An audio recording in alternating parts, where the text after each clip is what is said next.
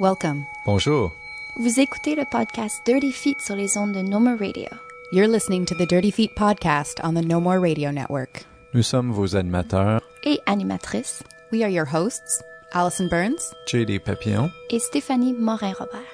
Listen in. Écoutez. We're gonna move you.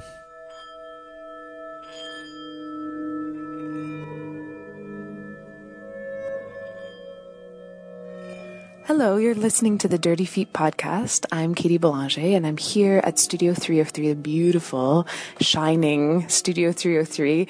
We're actually in the studio recording the podcast. It's very enjoyable already to be here with Myriam Genestier, who's the artistic and general director of the studio, and then also Andrea Joy Rideout, who is one of the most senior staff members.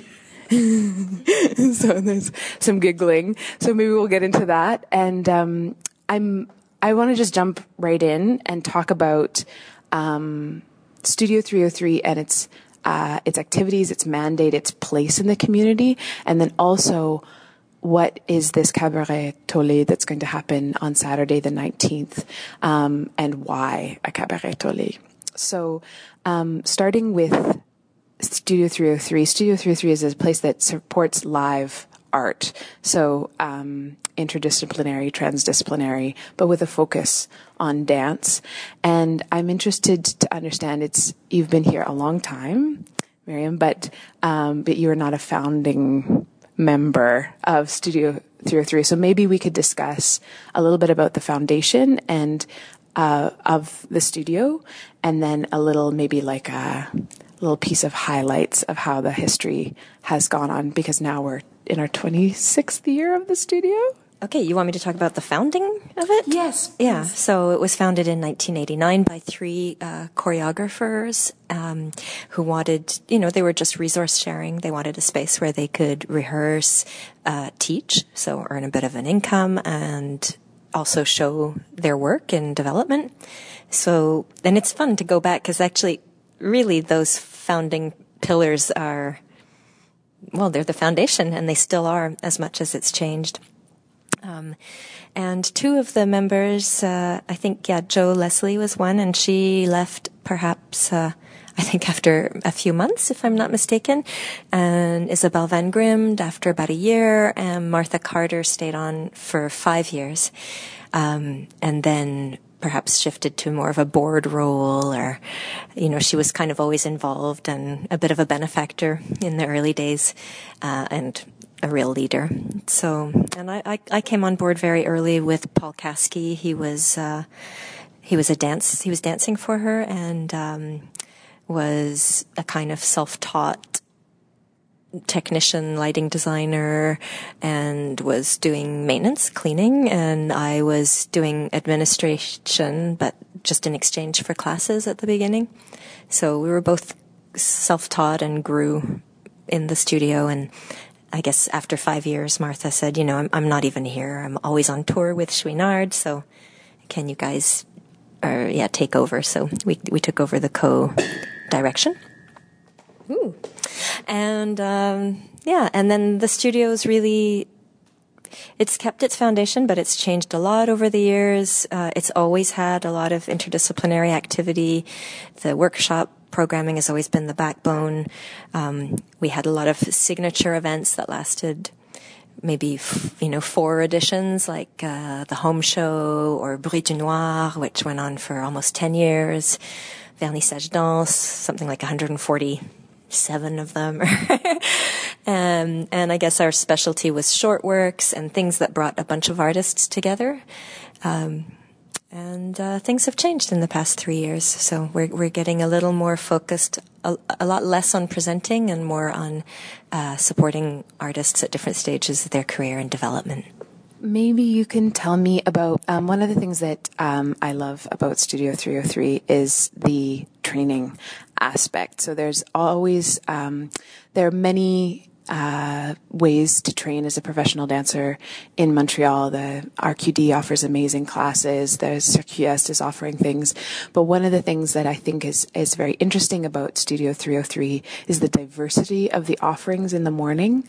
The Atelier Pro, the professional workshops, and also the depth of the work in these workshops and the ongoing. You have many artists who come back year after year and teach.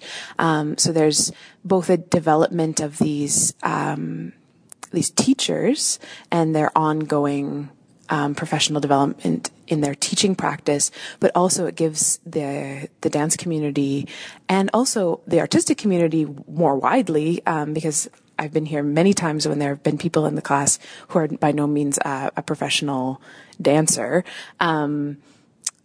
gives this basis of training that's just really diverse. So I can't even imagine how much fun it is to put together that offering.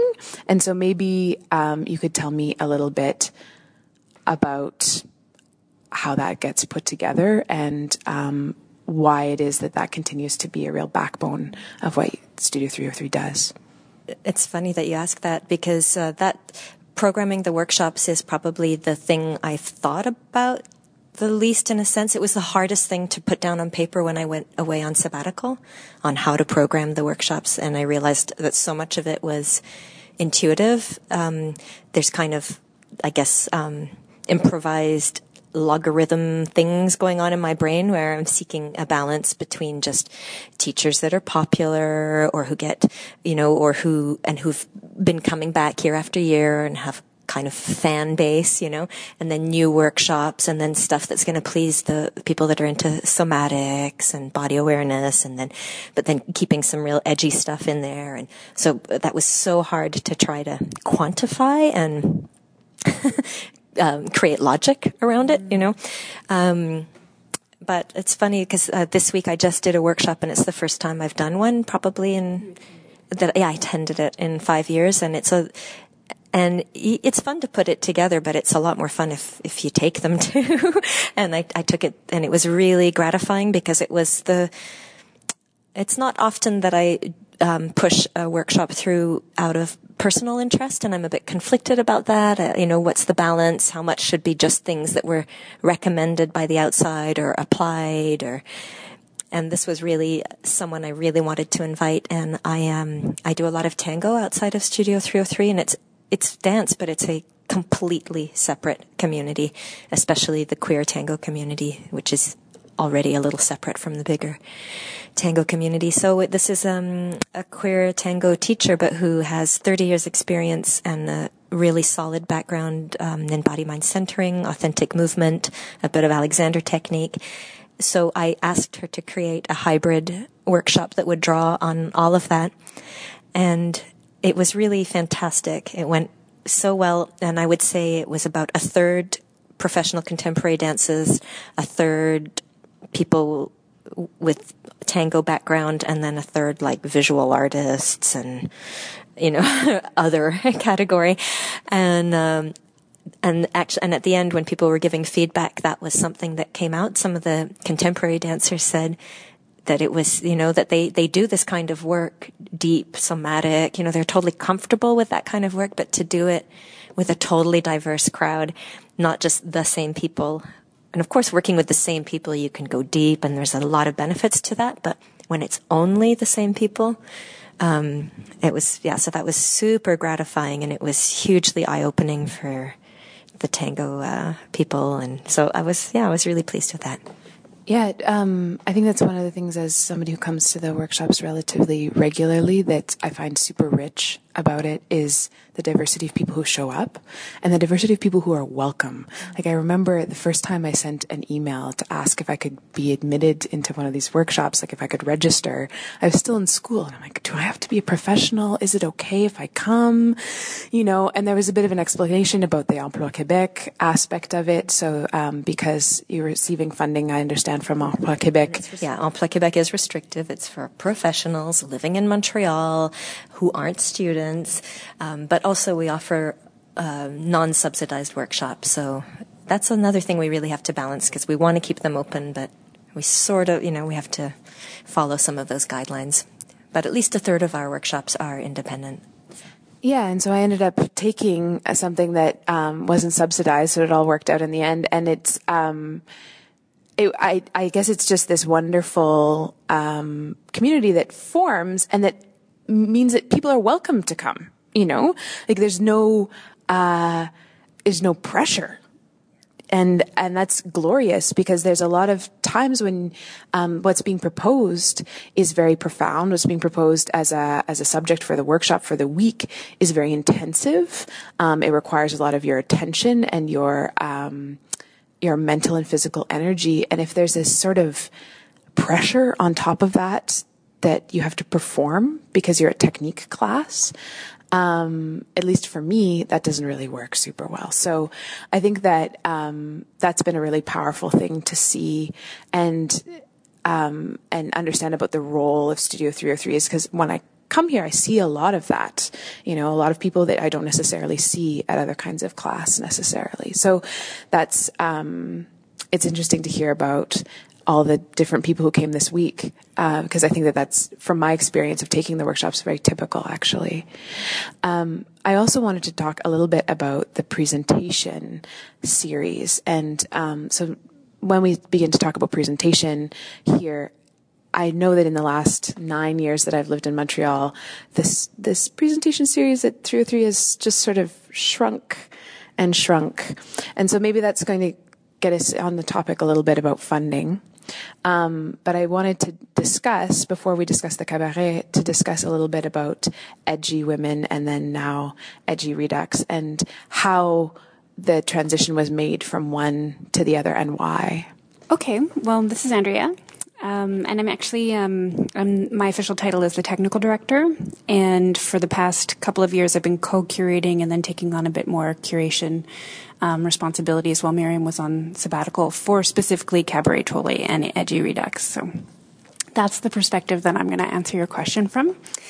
The transition between Edgy Women to Edgy Redux in 2013, we suffered a rejection from Heritage Canada that significantly changed our presentation capabilities.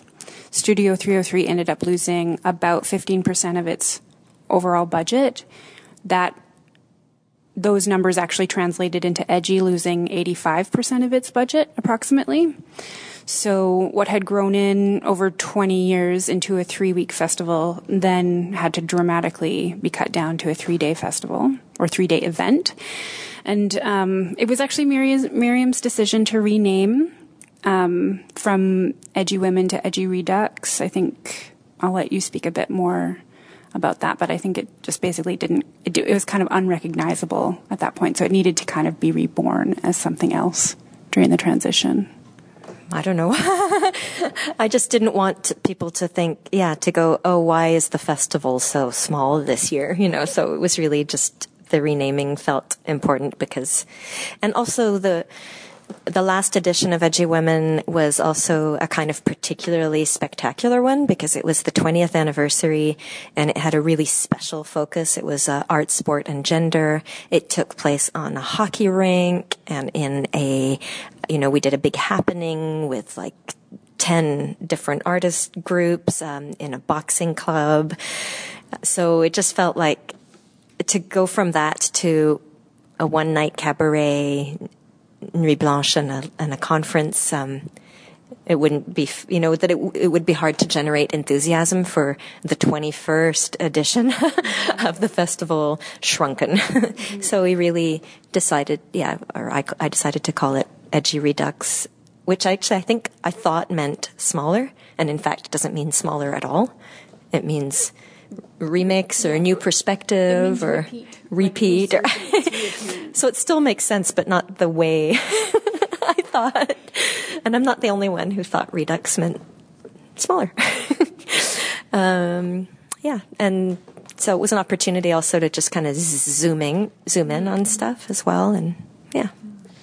So this year, Edgy takes the form of 3 events, if I'm not mistaken. So there's a wickathon, and there'll be a cabaret evening, And then there's also All Nuit Longue, which is the Nuit Blanche event. I was here last year on Nuit Blanche, and there was like a marathon of video and performance. I think by the time I got here, it was like 3:30 in the morning. It was still going. And it was really amazing, actually, to see sort of, I wish I had been there at the beginning of the evening and then to see at the end of the evening, because there was this sort of, the energy was very particular. Let's put it that way, that there was this sort of, determination and perseverance aspect to the end of the evening, which was, really interesting. And also sort of a weird gonzo atmosphere of like, we're so exhausted. Now what can happen? Oh, we can play the same video 15 times in a row and it can just evolve and evolve. So, it was wonderful. It was really great. And, I love that Edgy gives voice to very particular kinds of artists and has a really like, I knew as soon as I walked through the door, I was really going to have an experience when I got here. Like, it was not going to be like anything else going on in the Belgo building on Nuit Blanche. So can you speak to maybe a little bit about the 3 events, why those things, and what you're looking forward to about those things? Okay. Well, one of the survival measures that was given to us by the board after the big cut in 2013 was the request to essentially create a season template and repeat that template 3 years in a row while we sort of like took stock, gathered up some resources and momentum, and then envision the future. So we have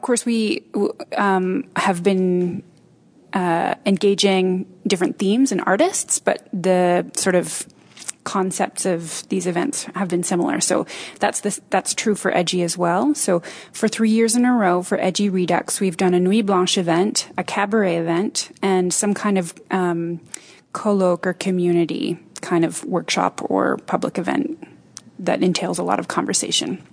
The way that's manifesting this year, under the theme, which is The End.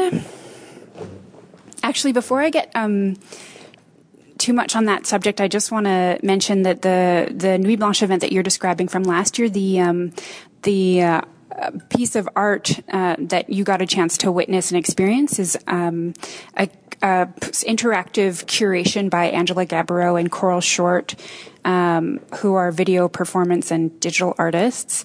And what they had done is they put a call out to artists to create video projections of the future, and then created an online website that randomly creates a tarot spread for you with a random selection of 3 videos, and then you watch them, and you can interpret them like you would any tarot card spread. So you can decide sort of like, how you want to read them, but it was only the second time the piece has ever been presented, and it was the very first time it had been presented with MCs, and the MCs were in character, and there were 2 of them, so that was part of what like created this weird gonzo layer that you're talking about, and I remember the moment that you're talking about, and it was really interesting.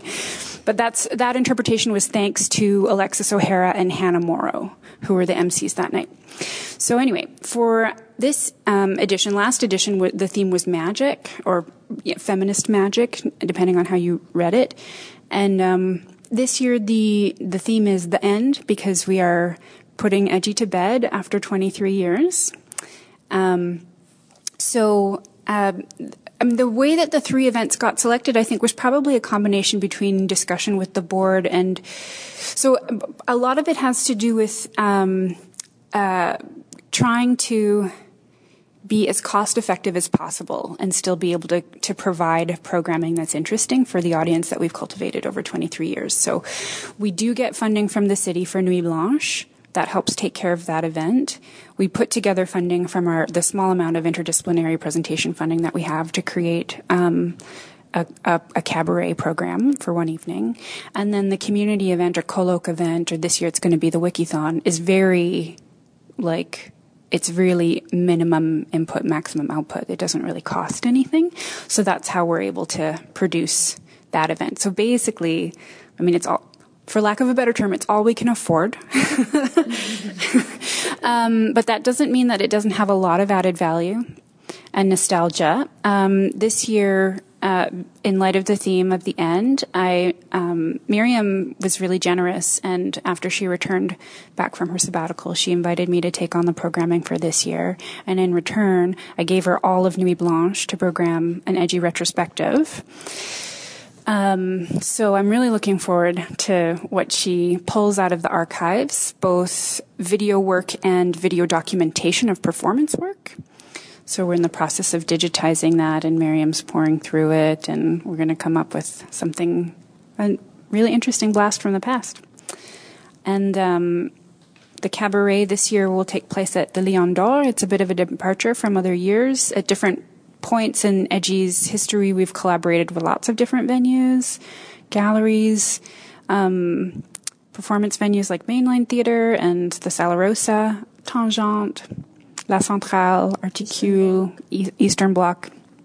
So this year we're hosting the cabaret at the Lion d'Or, which is slightly larger than the venue we've been working with previously, the Sala Rosa, and has the added benefit of being a ground level access point, so people in mobility devices can access it much easier than they would be able to in the Sala Rosa. And from a performer's perspective, it has an enormous dressing room. So, yeah. And it has a bit of, it does have that glamorous Art Deco, Art Nouveau, Art Deco style, vintage speakeasy cabaret look. So, yeah. I mean, do you want me to talk about the programming that's in process? I would love to hear about the programming.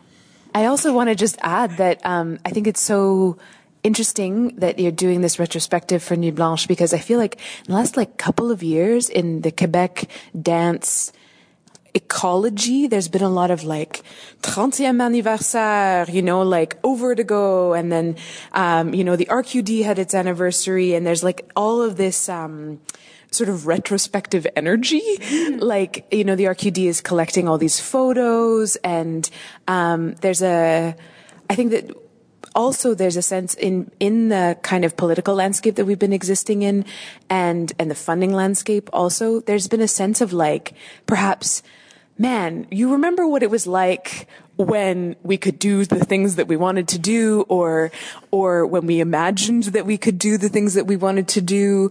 And maybe if we conjure that with passion and intensity and revive it and think about it, and dwell on it, then it will somehow manifest itself into an equally glorious moment in time. And I've been thinking a lot about that energy, because there's a sense, as somebody who, only graduated from a dance program a couple of years ago and that kind of thing, there's a sense of sometimes, and when we discuss it amongst ourselves, those of us who, if it hasn't been very long that we've participated in the community, there's a sense of well, I mean, what are we supposed to do? Mm-hmm.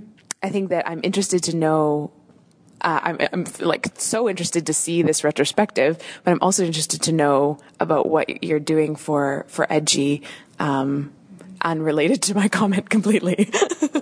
I'm also, I'm just so pleased that Andrea accepted to take it on, because, she's done a fabulous job the past few years, but also I'm really bad at endings, and, she's, I think, going to do a really worthy ending, finally, a good final ending.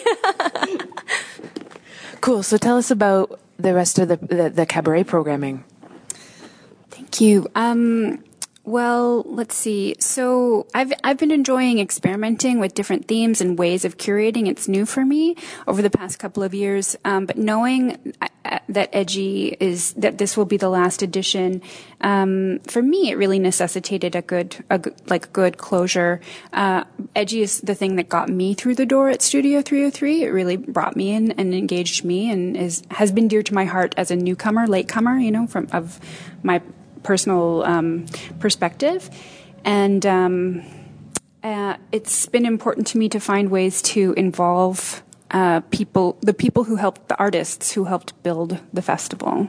So I want to tell you about the programming, but it's still 2.5 months away. So there are still a lot of things being nailed down. And I just really hesitate to say too much because there's a lot that's still knocking around in my brain. But what I can tell you is that we'll have a mixed cabaret performance program at the Lion d'Or. We have a certain amount of artists that are on board. I'll name names. I'll name a few names. So we're really excited to have Nathalie Claude returned from her world tour, her 3-4 year world tour with Cirque du Soleil, back on board with us for the final Edgy. Sharing the stage with her will be definitely Dana McLeod, who's an Anglophone performance artist, video artist here in Montreal. Alexis O'Hara, who is an Edgy favorite, frequently emceeing with us at Studio 303 for our off-site cabarets. She's a musician and a drag king and kind of a comedian in some ways.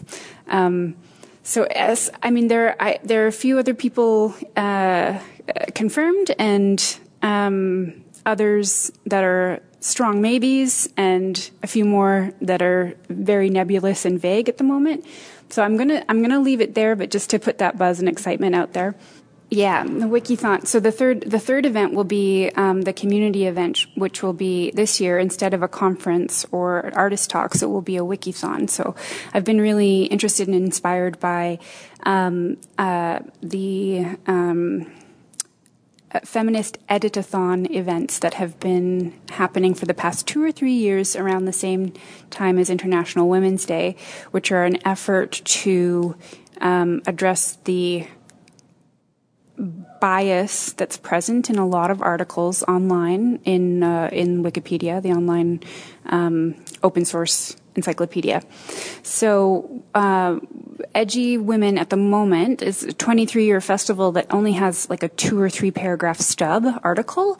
And there are dozens and dozens of performers that have been through the festival over the years. And I think each of them, like each season needs an article, and each artist needs a hyperlink. So we'll set up shop in the studio, and Amber Beerson, who is an art historian and Wikipedia feminist wiki editathon expert, will be leading a how-to workshop on how to edit Wikipedia articles, and we'll pull out the archives and sift through them, and it'll be a collaborative effort, and it'll be a community event, and we'll share some stories and learn a lot and laugh a lot and maybe shed a few tears, and it'll be, in my opinion, one of the best ways to say goodbye. Yeah, I think that the important thing about doing a good ending is that whole issue of legacy as well, and one of the kind of subtitles of the event theme is Edgy is dead, long live Edgy. And I think that's a really beautiful way to encapsulate it. And there's by looking through the archives and digitalizing stuff, then it's looking past, but to create content for future consultation. And same with the Wikithon. And I think that's so precious that Andrea thought of that. Like, I'm really, really glad that she did. And then just kind of ironically, I've been invited to curate an Edgy program in June in New York at Performance Mix, which was with the New Dance Alliance, an organization with which that we did an artist exchange for about 10 years, and it often revolved around Edgy because the artistic director is feminist and was often performed in that context. So I think that's nice timing. When she invited, she said, I know you're probably going to say no because it's over. And I said, no, Edgy's dead, but long live Edgy. That's fantastic. That's fantastic. No, that sounds like a delightful event. Like, I feel like there'll be like cookies and editing. That sounds fantastic. So I guess that now we've sort of discussed a little bit of the presentation, and we've discussed a little bit about the training. And so the creation aspect of the studio, of course, it is a studio. It's enormous. If you never, like, to the people who are listening, if you have never been in the studio, it's probably, I think it's the prettiest studio in Montreal. The floor is gorgeous. It's got all these windows. It's beautiful in the spring. It's beautiful in the winter. I love being here. It's like a magical space as far as I'm concerned. So, and it's a magical space for a lot of the artists who are able to participate in creation residencies here. So there's some creation residencies that have to do directly with things that you're presenting, like Metamorphose. Some of the other presentation aspects are associated with some time in the studio.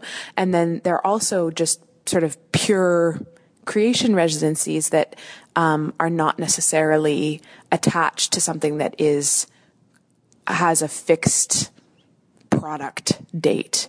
So can you tell us a little bit about how that creation residency system happens and why Studio 303 continues to do that work? You know, I think it's funny. I think a lot of residencies began because space wasn't being used, and 303 is one of those places. It's like there was just not enough action in the summer, and we thought, well, we should really give this away, you know? And it evolved into something that was funded, and, you know, and now I think summer's become this strong time for residencies, because actually it's not just here, it's other places too. So it's kind of an off time when we don't have evening renters, we don't have workshops scheduled on a regular basis. So we're able to give significant chunks of time away, sometimes 24-hour access when necessary. So we have the summer residency program that is more geared towards exploring and research, and you don't have to have an end product in mind at all, and you can show work in progress, and we can invite people if you want, and it's fairly open-ended. So, and then at Christmas, over the Christmas holidays, we have a technical residency that's more like you have access to everything, 24 hours, here's the key, can you water the plants? So that's for artists who, I mean, it could be research-based as well, but it tends to be given to people who have a show and they just need to work out the lights, or something really where they need the 24-hour access. And that's only for artists we already have a relationship with, because it's really a self-directed residency, so they need to know the space well, and we need to know them well. And then the other kinds, other than the commissioning projects, which you mentioned, where a residency is attached to something we're presenting in front of a public, we try to establish exchanges as well. So we had one with Paris for 3 years with Main d'Oeuvre there, where 2 of our artists in residence would receive an additional residency and get to go to Paris and work in a new context with a new audience if they were going to show the work in progress. And then we would receive artists in return. And for the upcoming season, I hope will be a recurring relationship with Vermont Performance Lab. Totally different, very rural environment. And they're the only constraint is that the artists have to drive. So that's kind of, there's always weird things, you know. It's really necessary for this residency, but Andrea and I, to visit the facilities, and it's a spectacular thing, and it's very organic and hands-on, and Sarah Kofi, the artistic director there, is super invested, and so it'll be, yeah, that's great. It's the way to get your foot in the door as an artist, because we don't have the capability to purchase your show and present it anymore. If you don't already have a relationship with us and you'd like to develop one, I recommend applying for the residencies. The more we see your work in development and feel attached to it, the more likely we are to find different ways of presenting your work in the future. Speaking of not being able to purchase things, I think that in the ongoing financial situation that we find ourselves in as people making artwork in Canada and in Montreal specifically, one of the things that Studio 303 does is auto-production. So you can rent Studio 303 and present your own work here. So I have friends and colleagues who've done that. And I think that that's a really interesting way also to get your foot in the door, not only of the studio necessarily, but like presenting, period. Because I think that there's a sense of frustration that can happen where it's like you want to make things and you want people to look at the things that you made. But like, gosh darn it, nobody's giving you any money to do 2 years, or you have to wait 2 years.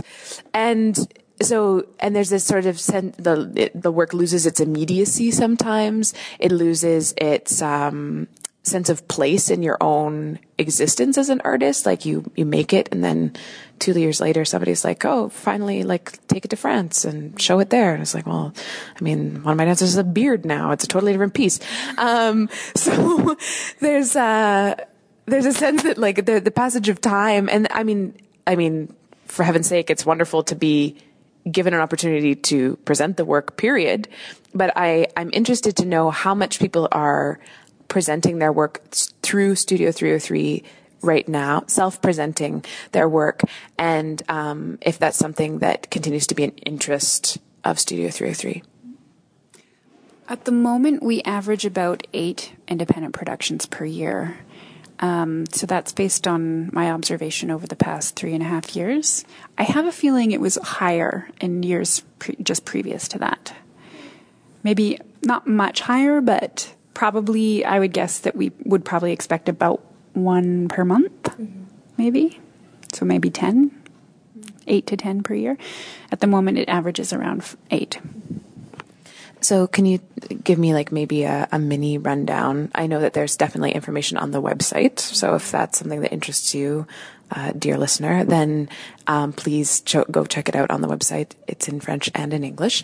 And but maybe you could, like, who is the best candidate for self-presentation in your opinion?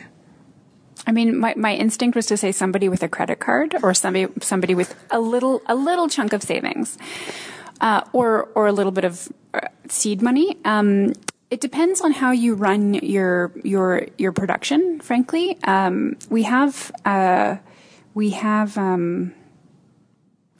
if your question is about content, we're not super picky. If you're part of the dance community, we want to talk to you. Our limitations really revolve around is it technically feasible in this space? And and is it financially feasible for you? So we have everything from non-seated audience kind of installation experiential sort of things, musical concerts, contemporary dance performances as independent productions in this space. Sometimes we rent it out for non-party parties, celebrations of different kinds. I guess maybe I phrased my question in a way that was weird. What I'm wondering is, if you look at over the time, as you see people who either, in your opinion, have been successful in their self-production, or who they themselves feel successful, can you pick out some of the characteristics of either what they were presenting, how they were presenting it, or what the resources were that they drew on in order to make that a successful experience for themselves? It is really diverse. Sometimes it's super recent graduates. Sometimes it's students that have gotten together to present their classwork. Sometimes it's a touring company from New Zealand, like a really polished, high production values company that just happens to love Studio 303 or needs a venue at that moment. Sometimes it's people presenting dissertation exploration for their PhD. I can't think of any recent names because, just because I just can't. But there have been some, people that started out like that and that are now being presented in proper circumstances. But I think that the important thing about the independent productions is just, that you can just get on it and you don't have to wait. I think it's hard when you're in the piece and you're producing it. Yeah. I think that's really hard. Or if you're kind of a collective, that there isn't sort of the spokesperson or your production manager or your technical director, But it's a really learning experience too, because I think you learn where to put your energy, which battles to pick, etc. Because you've got to do it in really limited time. A lot of inexperienced people who are inexperienced at putting on shows will not realize how much work every lighting cue is, etc. So I think Andrea provides guidelines and, Andrea and our website about we recommend not more than this many lighting cues, not more than this many specials, just to give people a few pointers and repères, And then we have workshops like Paul Chambers' Lighting 101 that is really just so that dance artists and other artists can just understand how to communicate their needs efficiently and also how to scale back their needs, I guess, when necessary, and where to put your energy. And then we also have an online publication that's called Taking the Leap that was written by Concordia graduate and longtime 303 staff member Lise Stevens, who's now freelancing, I think, at the Canada Council. And this was, a project that she really initiated, and it's amazing. It's full of amazing information to help, young artists self-produce for the first time. So Miriam was referring to an online guide we have in the section under independent productions. There is a template on there that's a suggestion of how to run your schedule for an independent production. And I just want to say, you can deviate from that schedule any way that you see fit.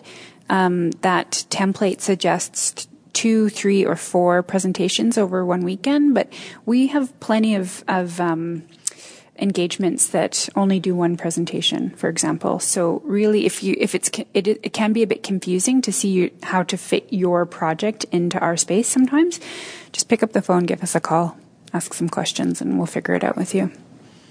Cool. So your short mention of the Canada Council brings me to a sort of meaty subject, which leads us into the Cabaret Tolé. So I'm interested to know where Studio 303 is at with its funding.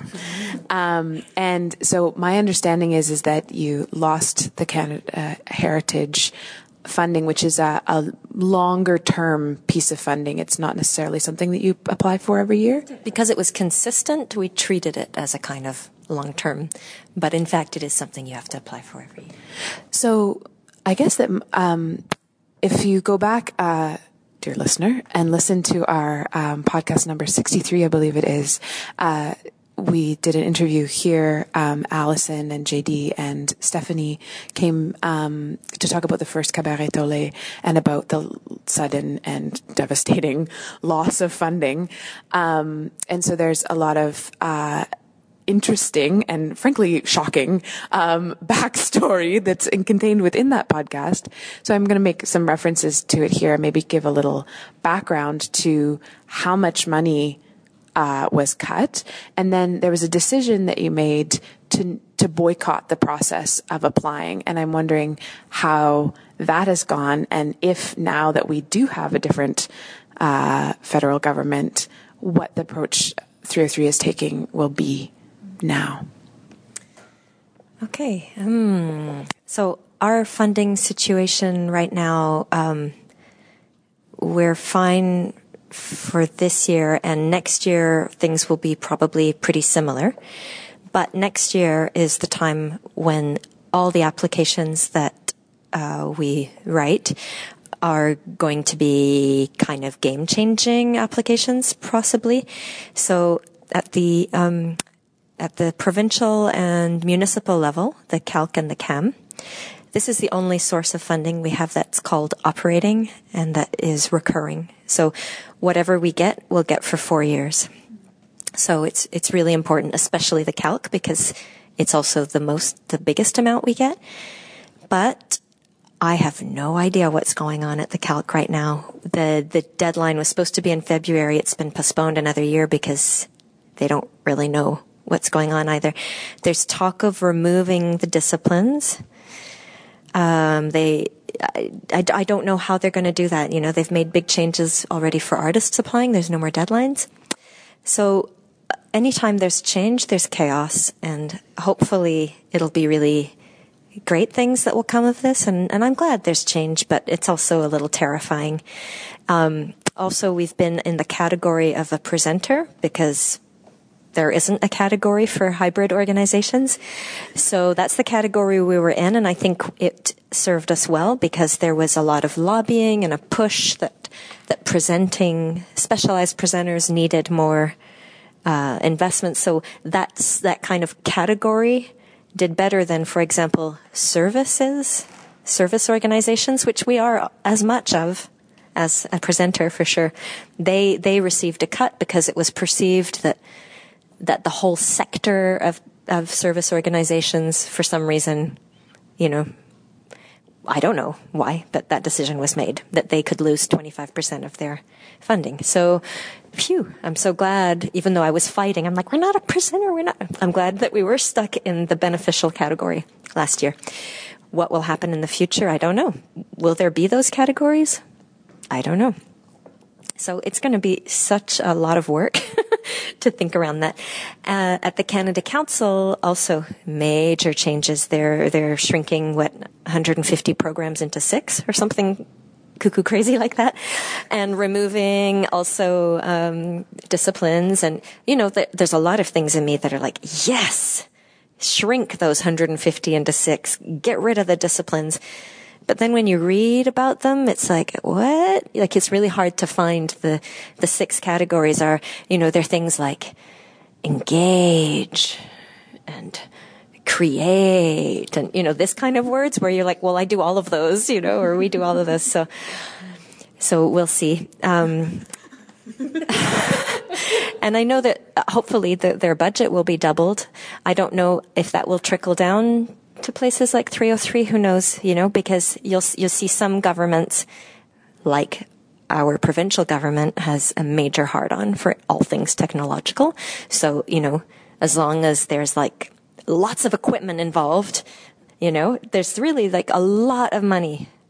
All extra money was kind of put there, despite a consultation with Amelia where all the well, I don't know about all the disciplines, but dance and interdisciplinary were like, no, actually, we don't need more money for technological stuff. We just need more money, you know, to eat and stuff. So anyway, so it's kind of frustrating. And then I think at the Canada Council, I get a sense that and perhaps that's also with the CALC, that there's a lot of the extra money is going to go into being more inclusive of forms that have been traditionally excluded from professional arts milieu. So traditionally based, or, you know, traditional contemporary, culturally based stuff. I'm not, you know, this is just the feeling I have.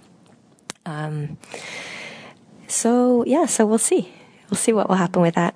So did I talk about, and then Heritage? Yeah. Heritage is the grant that's the most pain in the ass to write of all time, because it's not a grant where you just say what you think. You have to kind of make sure you say the word Canadian every, you know, 2 sentences. It's also, it's like a really crazy legal document. You're entering an engagement with the Queen. You have to kind of, you know, if you don't put ink at the end, like incorporate, you know, if all your T's aren't crossed, they'll send it back to you. It's really annoying because that's where the energy goes. And it's they have a different fiscal year that you have to adhere to. So you can't be like, here's what we spend in our year according to our financial statements. They're like, no, we only want to know until March. And then the other 3 months you talk about, anyway, so there's a lot of things that are hard about it. And it's not a qualitative, they don't ask any qualitative questions. It's just quantity. How many Canadians are you reaching? How many Canadians are you changing? How many Canadians are you enriching? It's really this kind of line of questioning. So, when I decided that with the board's support and the staff as well, that yes, we would boycott that grant. Mostly because we had come to depend on it it's a presenting grant. So it's the only grant that pays for only presenting. And yes, it's a project grant, but when you've received a project grant for 12 years in a row and the amounts have been fairly stable and sometimes they've gone down a bit, and when they've gone down, you've had a long conversation and found out why it went down, and then you try and address that issue. It feels like a recurring grant, and so you treat it like a recurring grant.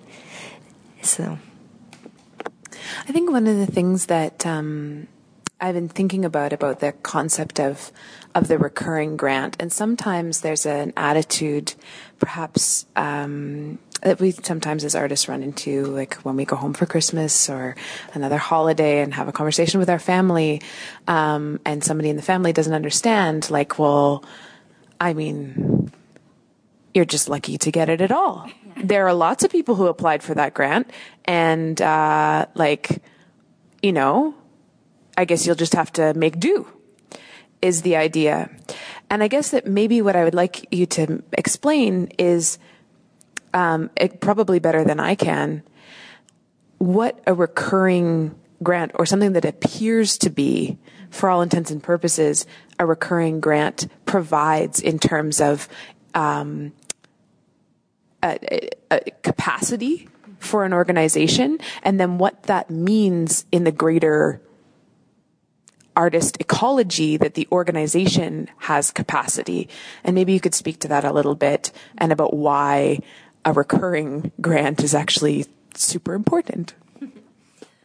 Well, in the arts, you really do have to plan years ahead, and you cannot plan if you don't have a recurring source of funding or anything you can count on, especially in this day and age there was a time when space was really cheap and, and everybody was on welfare and could live on it and had time to work for free. And, when you're in that kind of economy, it's not the same. But when costs are rising and you already need to find new sources constantly because rent goes up, salaries go up, things go up.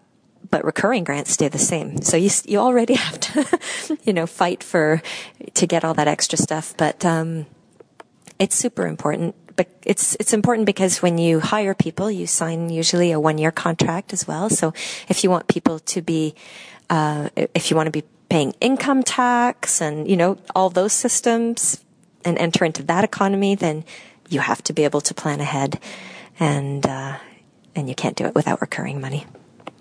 And also there's the issue of staff turnover. If every year you don't know whether you're going to be able to employ 4, 5, 10, 17 people, then how does an organization build its own memory? How does an organization create, it's like something like 303 that's been going on for a long time now. I mean, like most of my lifetime, it's been in existence. So, that requires some institutional memory, and institutional memory is not just an archive, it's people too. And so, it has to be hard to be able to keep people, and help them thrive and grow in their roles, and in their careers if you can't guarantee that you can pay them. Mm-hmm. It's really hard. We don't have a super high staff turnover right now, but still, I think it's hard right now. We're understaffed, and I think that's harder even than the not great salary sometimes, because we've done a lot of things to try and make it nicer here, like, flexible hours and raises when we can, and just a pleasant working environment and this kind of thing. But then when it really boils down to it, when you're understaffed, you end up spending a lot of your time doing things that don't feel meaningful, and it becomes exhausting in a different way. I think, how can we be exhausted? We're working 35 hours a week. There's a really no overtime policy at 303 that's really strong. Sometimes you have to, but you take it back. It's not a job where you're expected to work. Mm-hmm. So I've tried a lot to compensate for the low salary with all those kinds of perks, but the biggest perk of all is to be able to pay the occasional staff, right? Nicely, and that would therefore to have good support, and to just, feel like you have time to do what your job requires and to do it well. That's very rewarding. Yeah, so I guess that now I'm interested to understand. So this is the third Cabaret Tolé, and we now exist in sort of a funding situation that's very Kickstarter, Indiegogo oriented, and there's most arts organizations run a fundraiser at least once a year. There's an ongoing giving program. There are lots of things that arts organizations do sort of behind the scenes in order to sustain themselves. And so is that what Cabaret Tolé is? Or is it more than that? I don't know if I should say this, but I don't think most organizations do fundraising because they need the money. I think they do fundraising because funders tell them they have to do a fundraising event. And that's really hard because a lot of organizations, maybe some really good things are coming out of that. It's not all bad, but it is a huge amount of energy. And if you count how much energy it is and how much funds you raise, when you're not an organization that has lots of business people on the board with contacts and this and that, it's rarely actually worth the effort, but you have to do it. So if you have to do it, you might as well make it into something you really care about and that's in line with your mandate and that's fun. Mm-hmm. And so this is a new experiment with a fundraiser. We've done other kinds in the past, and this is, and it's also, it was bringing together, when it was created, it was really created in response to the Heritage Cut. So it was an anti-Harper cabaret, a political cabaret, and the fundraiser was used also as a way of underlining the amount of money we had lost. And so it all tied in together nicely at that point. So that was the first one, including Alexis O'Hara's amazing Stephen Harper papier-mâché head, which I'm sure we can find for the listeners to have a look at the picture of it, because it's truly fantastic. So that was the first one, was a very response situation. And then there's been one subsequently at the earlier part of this year in January. And now you've changed the time of the Cabaret Tolé in the season. But I guess I'm wondering now, what is the role, and what are we going to see at the cabaret now that there's no big bad papier-mâché head to get angry at? Or is there? Are we going to see a Trudeau head? You have to come and find out. It's a good question. I think, Cabaret Tolé has been trying to figure out its identity for the past 3 editions. It was definitely born as an anti-Harper cabaret. We've tried over the years to create a platform for artists to rant and rave about whatever is important to them that they're experiencing, in terms of politically, and in terms of current events. And so it's we've used words like anti-austerity to describe it in the past. The first year seemed pretty federally focused. We've tried at different points to kind of encourage the artists to look at issues from different angles. This year, we're stepping into a really different political energy for sure. Definitely federally, there is a lot of hope on the landscape and questions about the future. Is it, does it make sense to rant and rave anymore? And my personal opinion is yes, absolutely. Like there's certain struggles that just never die. So, I mean, we're seeing a lot, the taps getting turned back on federally, but we're still seeing a lot of penny pinching and cutting at the provincial level. What we'll see next Saturday at the Sala Rosa will still be quintessential cabaret, darlings of the Montreal cabaret scene, performing funny, thought-provoking, very musical, deeply political commentary on the current state of events. There may or may not be certain impressions of certain high-profile politicians who are newer to the national scene. There may or may not be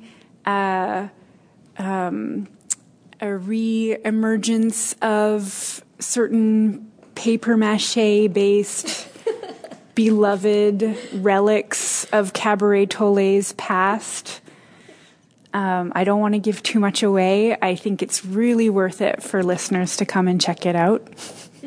Yeah, I think that as I was preparing to speak to you, then there's the question of, Harper versus Trudeau is really been really present for the last couple of months. This idea that it's 2015. That's why we have all these women in cabinet. There's, he's so shiny and new looking, my goodness. And it's such a different government from an image perspective, from the way it looks from the outside. It's very different. But I mean, I think that the question that a lot of artists that I know have been having, and a lot of people generally, especially people who have a particular political interest, have been saying is well, but is it really different?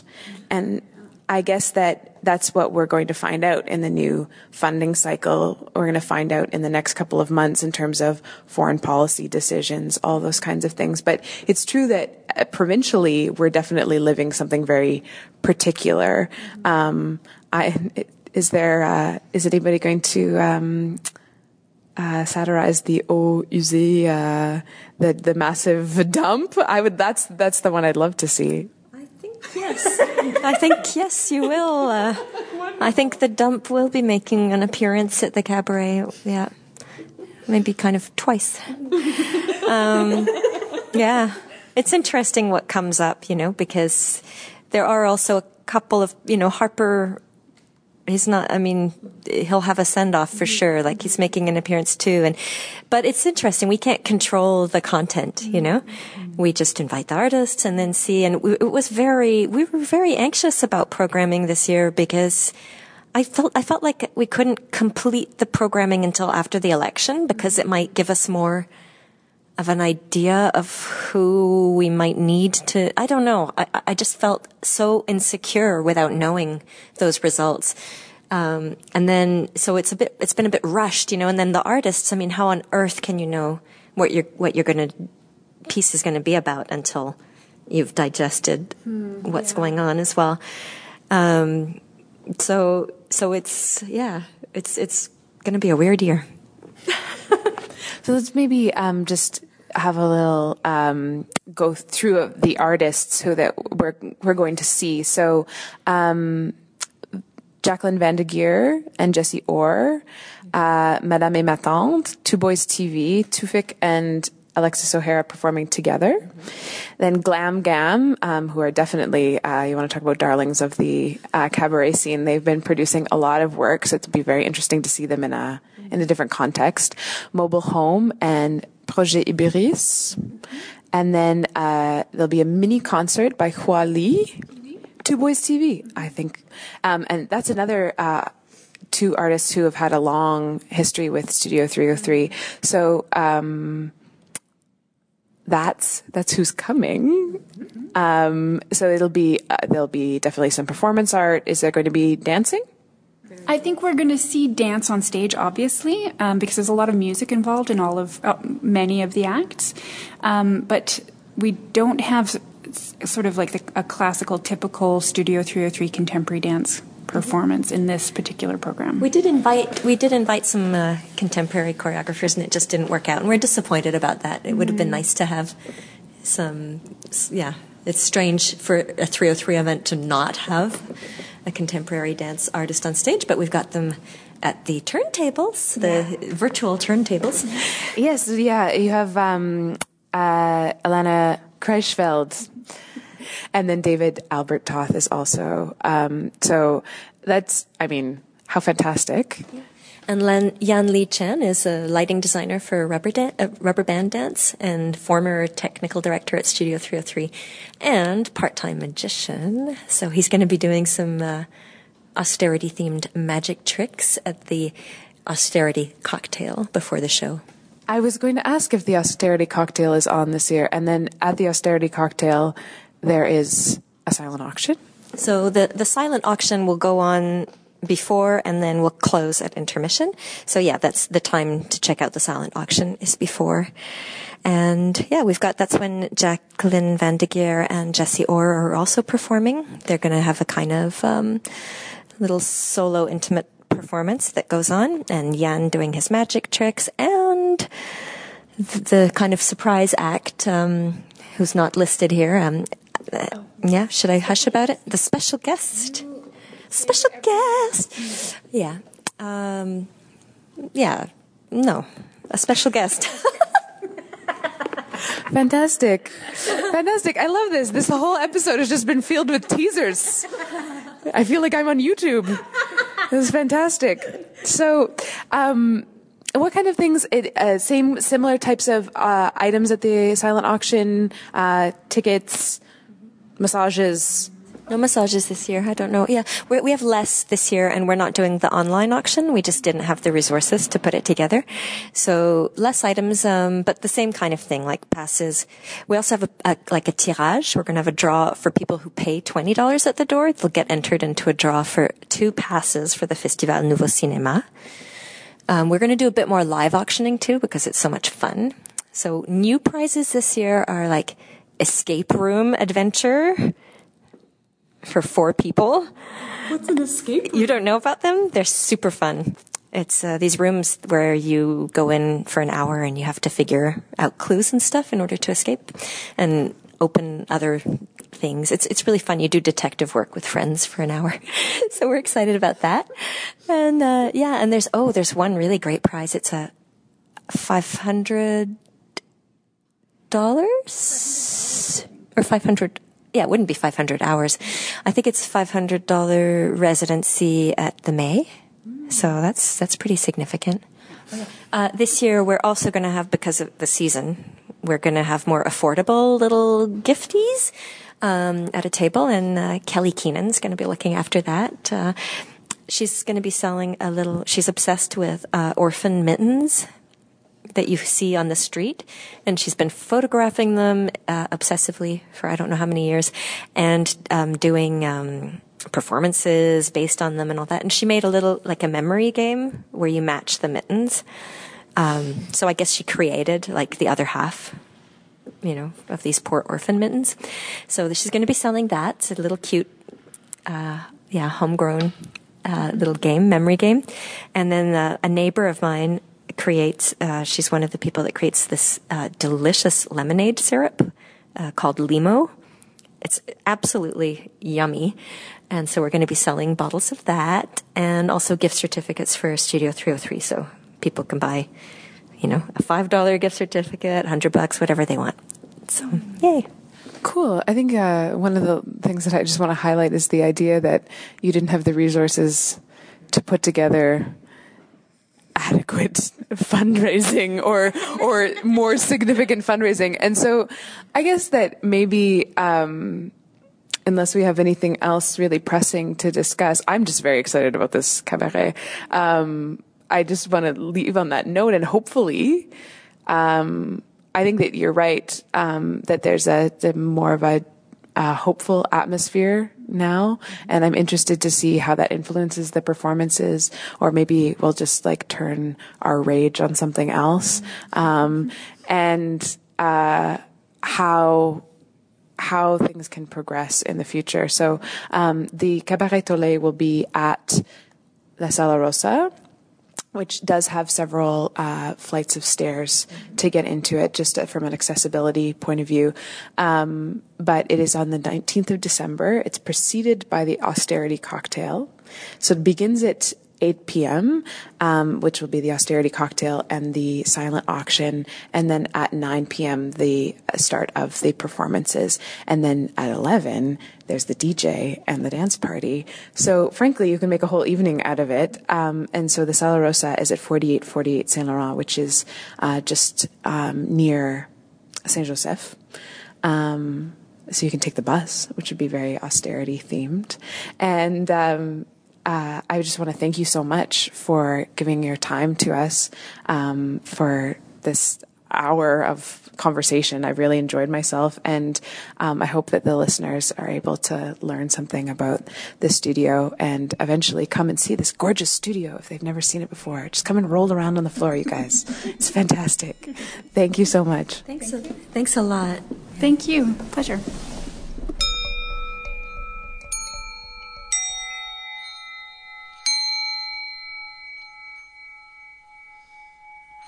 The Dirty Feet podcast is produced and hosted by Produit et animé par Allison Burns. JD Papillon. et Stéphanie Morin-Robert. We have Mainline Theatre, Montreal Improv Theatre, and Paul Aflalo to thank. Merci pour le soutien. Vous pouvez visiter notre site web, écouter les derniers épisodes, lire notre blog, nous aimer sur Facebook et nous suivre sur Twitter. You can visit our website, listen to past episodes, read our blog, like us on Facebook, and follow us on Twitter. Show us some love and help us spread the word. Montrez-nous un peu d'amour et aidez-nous à passer le mot.